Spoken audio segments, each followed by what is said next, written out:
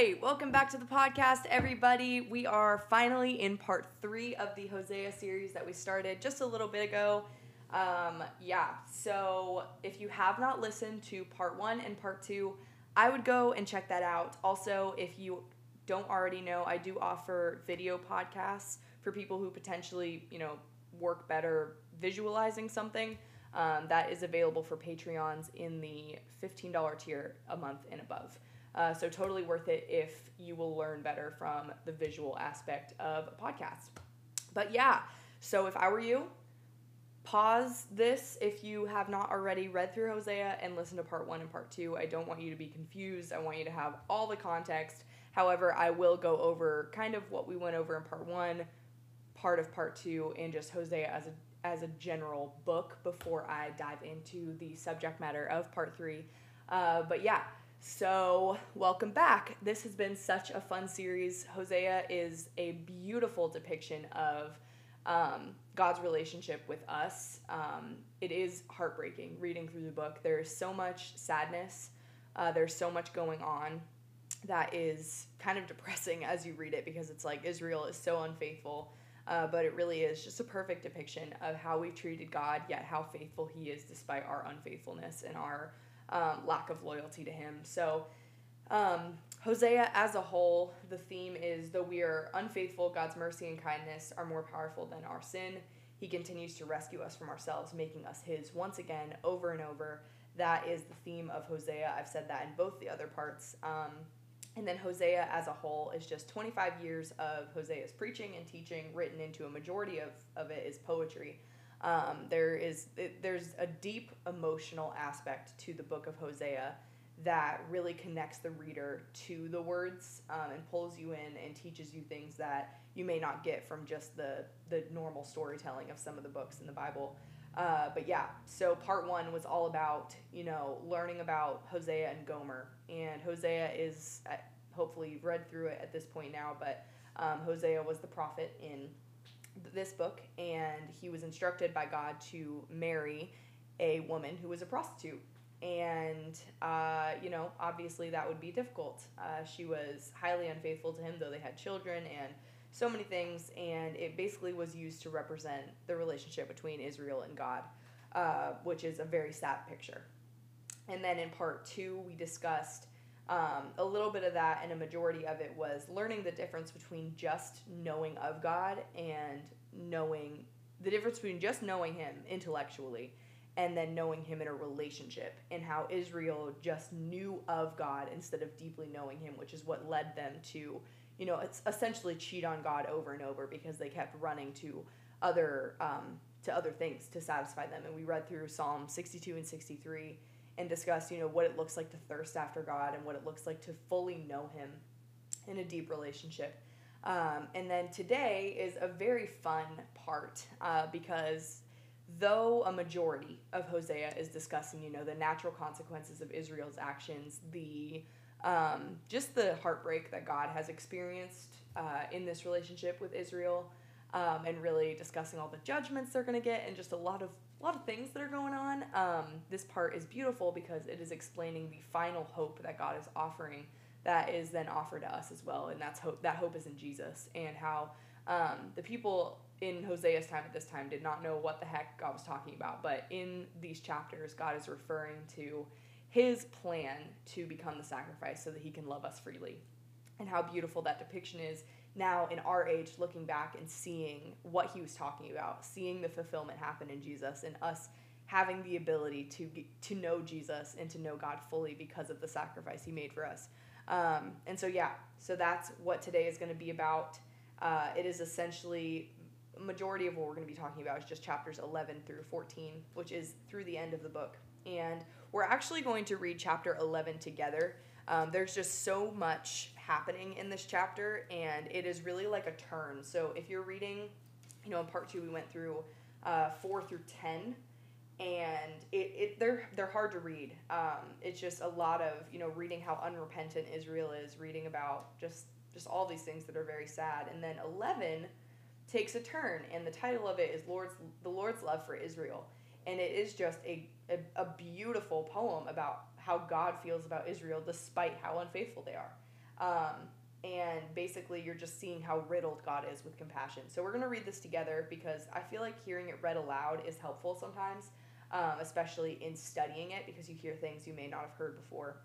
And every time I read it out loud, like right now, I learn something new. So we could learn something new together. So it says, when Israel was a child, I loved him, and out of Egypt I called my son. The more they were called, the more they went away. They kept sacrificing to the Baals, which are false gods, and burnt offerings to idols. Yet it was I who taught Ephraim to walk. I took them up by their arms, but they did not know that I healed them. I led them with cords of kindness, with the bands of love, and I became to them as one who eases the yoke on their jaws, and I bent down to them and fed them. They shall not return to the land of Egypt, but Assyria shall be their king, because they have refused to return to me. The sword shall rage against their cities, consume the bars of their gates, and devour them because of their own counsels. My people are bent on turning away from me, and though they call out to the Most High, he shall not raise them up at all. How can I give you up, O Ephraim? How can I hand you over, O Israel? How can I make you like Admah? How can I treat you like Zeboim? My heart recoils within me. My compassion grows warm and tender. I will not execute my burning anger. I will not again destroy Ephraim, for I am God and not a man, the Holy One in your midst, and I will not come in wrath. They shall go after the Lord. He will roar like a lion. When he roars, his children shall come trembling from the west. They shall come trembling like birds from Egypt, and like doves from the land of Assyria, and I will return them to their homes, declares the Lord. Ephraim has surrounded me with lies, and the house of Israel with deceit, but Judah still walks with God, and he is faithful to the Holy One. And so there's a lot happening here. It is a poem of God's heartbreak. It is a poem of God being like, you guys have still not turned back to me, yet I'm still going to make these promises to you because I know what our future holds and what our future relationship holds. And I raised you up, though you don't know that it was me. I created you, though you forget your maker, which is something he says in Hosea 8. So I'm just going to kind of read through some of my notes as I read this the first time. I said, God in his wonderful kindness will still chasten, lead, guide, and direct Israel, though they kick against him. God has never forgotten his love for Israel. God wins us over with gentle love, cords of kindness, bands of love. And this is a very interesting note that when I read over it, I was like, wow, like this is a beautiful depiction of our relationship with God. So it says in verse 4b, I became to them as one who eases the yoke on their jaws, and I bent down to them and fed them. And that typically, like especially when I was younger, like that would be a verse I read and be like, what does that mean? Like what is this? The yoke is something that is used in scripture a lot. And it basically is referring to just like essentially a strain around a mule's neck as they're transporting goods. It's like a necessary, thing to carry. But some are going to be tighter than others if the load is heavier. I may have some of that incorrect, but that's essentially the idea, is reins around a mule that as they carry products. And so it says, I became to them as one who eases the yoke on their jaws, and I bent down to feed them. And essentially what he's saying is he's going to loosen the grips of a yoke that they weren't meant to bear. So Israel is putting a yoke on themselves of trying to satisfy their needs through searching for other gods, and searching for satisfaction in their idols. And yet God says, I'm going to loosen the grips of this yoke to gently care for you. I'm going to take your yoke upon myself and replace it with love that you don't deserve. And that just gives me chills because it's like, dang, like we really don't deserve that kind of love. And I wrote a note down as I was studying this again today. Let me see if I can find it. But maybe I didn't. Hold on. Oh, yes. Here it is. Though Israel is sinful, God has never forgotten his love for them. We strangled ourselves with a yoke that was too much to bear, trying to fill ourselves with things that will never satisfy. But God says in Hosea 11:46. 11:46? Wait. 11:4b, not 46. I read. Okay. 11:4b, I became to them as one who eases the yoke on their jaws, and I bent down and fed them. And so, yeah. So that is just one of my favorite parts of reading this, is just using those analogies makes it so much more real. Yeah. So then the next part is if we jump down to verse 8 and 9, how it talks about, like, how can I give up on you, O Ephraim? These are just different words for Israel. A note that I wrote is, we are in sin and guilty before God, yet he says, how can I give up on you? Justice demands that he do this, yet in his heart he must find a way of salvation. In this, God sends Jesus Christ, and on the cross, Jesus was given up in my place. And that's just so good, because it's like, God's character demands that he is true to himself, which means if he is just and holy, there has to be a sacrifice for sin. There has to be a punishment for sin. He can't just, not be just. So in his mind, the solution to this was for him to become the sacrifice. And this is where the beauty comes in our relationship with Jesus. It literally says, I'm not exactly sure. Oh, there it is. If you jump to chapter 14, it says in verse 4, I will heal their apostasy. I will love them freely. And I wrote, he did not do this because Israel deserved it, but because it is his nature to love freely. And so, this whole time as he's battling with Israel, he's like, guys, like, there will come a time when the sacrifice will already have been made and I can just love you freely because you're forgiven. And it's like, I wonder what was going through their minds as they're reading this, of like, what do you mean? Like, your justice will be satisfied and you can love us freely. Like, what? And then getting to watch the fulfillment in Jesus, like, that would just be so absolutely crazy. So these verses are just beautiful. He makes these promises to them without them being repentant, without, like, already knowing the state of their sin. He says these things to them. And so this whole part, I'm really just kind of reading the stuff that you're going to be reading, because it's like, this is just so, like, incredible. And I never want this podcast to be like, oh, Sophia's going to teach us something. It's really just like, my goal is to talk about this with you and to engage in a conversation with you where we're talking about how crazy this stuff is, because it's better than a movie. It's wild. It's like you can't make this stuff up.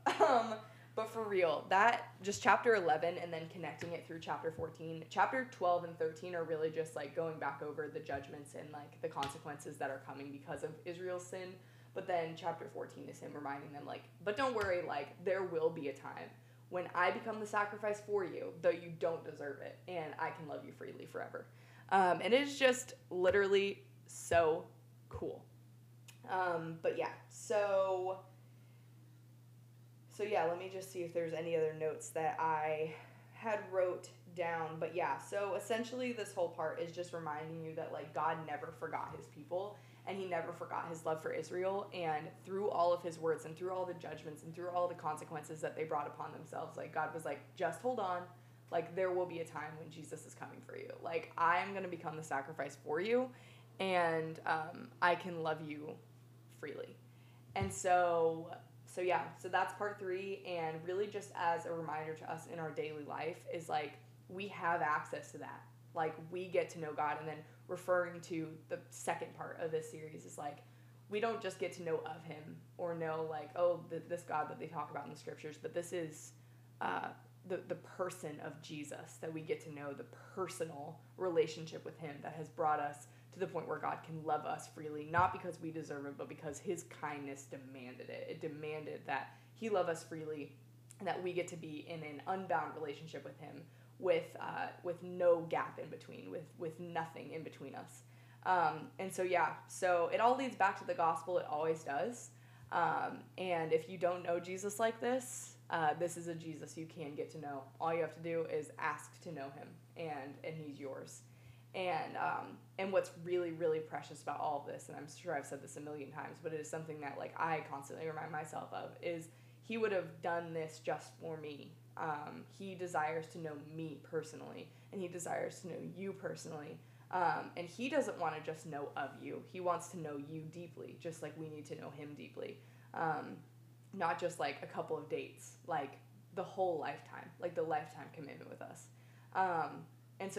So that is all of Hosea, and I hope that this has opened your eyes to just a fresh level of God's humanity and God's, his character, and how, yes, there is natural consequences, there is judgments that have come upon Israel, upon us, in our sin, but more powerful than all of that is God's bent towards compassion and his and just his loving kindness, how steadfast he is with us, and how he desires us so much that he became the sacrifice for us. And so, so that has been Hosea, and I hope that it has changed your perspective, changed your heart just a little bit. And so I love you guys, and I will see you next time. If you have, other ideas for podcast series, other things you want to hear about, I do have an Instagram page, I do have a TikTok, a YouTube, all of the things. So please go check me out on there. It's at spark.passion. And so I will see you guys very soon. Bye.